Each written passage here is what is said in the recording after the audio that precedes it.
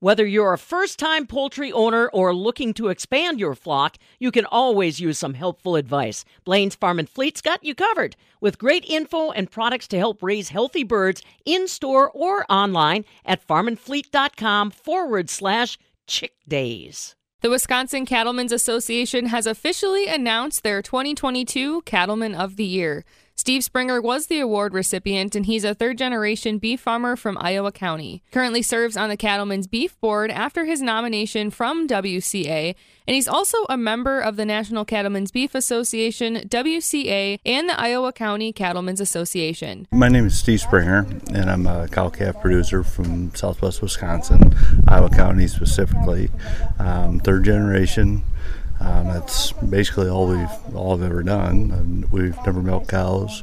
There's a lot of really good beef producers in that part of the country. I got involved with my local Iowa County Cattlemen's Association, which then led to Wisconsin Cattlemen's Association, which then led to being placed on the CBB board, or the Cattlemen's Beef Board, and that's kind of how things fell in line for me. I'm a proponent of beef industry, and I like our product a lot. Mm-hmm. Talk about your operation at home. What exactly does that look like from gate to plate? We run a number of cow-calf pairs. Our cow-calf base is basically Hereford Angus cross, so we have black white-faced cows. We'll come back with either Hereford Angus bulls on some of them, and then we use quite a few Charolais bulls too as a terminal cross. We'll background our calves after weaning. We'll wean our calves normally end of October, first part of November. We'll background those calves until about 60 days, 75 days roughly. Mark those calves generally as 8-weight feeders in January is our deal.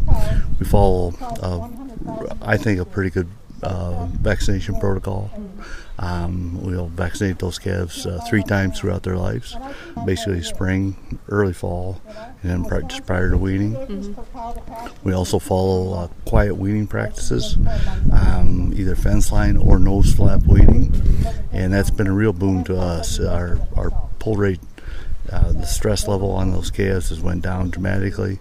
That's what our operation basically looks like. We provide our own feed, vast majority of our own feed. And what I'm curious to know too is how many years have you been involved with the board, and what exactly is your role? I've been involved with Wisconsin Cattlemen's for some time. I was placed on the Beef Council at that time. These boards, you should have other people on the boards too, right? And so, but I was contacted to be, if I'd be interested in being on the Cattlemen's Beef Board, which handles your checkoff dollar. So when you take an animal to market and that dollar's taken from your check and used for promotion, 50 cents of that dollar stays in the state of Wisconsin, and 50 cents moved to the National Cattlemen's Beef Board. And so I was nominated to be part of that. It was placed on there a year ago. Again, that's Steve Springer, the 2022 Cattleman of the Year. This award honors a cattle producer from Wisconsin who excels in various areas of the state's industry and exemplifies the ideals of the Wisconsin Cattlemen's Association. More information on the award can be found on the Wisconsin Cattlemen's Association website, and a full list of award recipients can be found at MidwestFarmReport.com.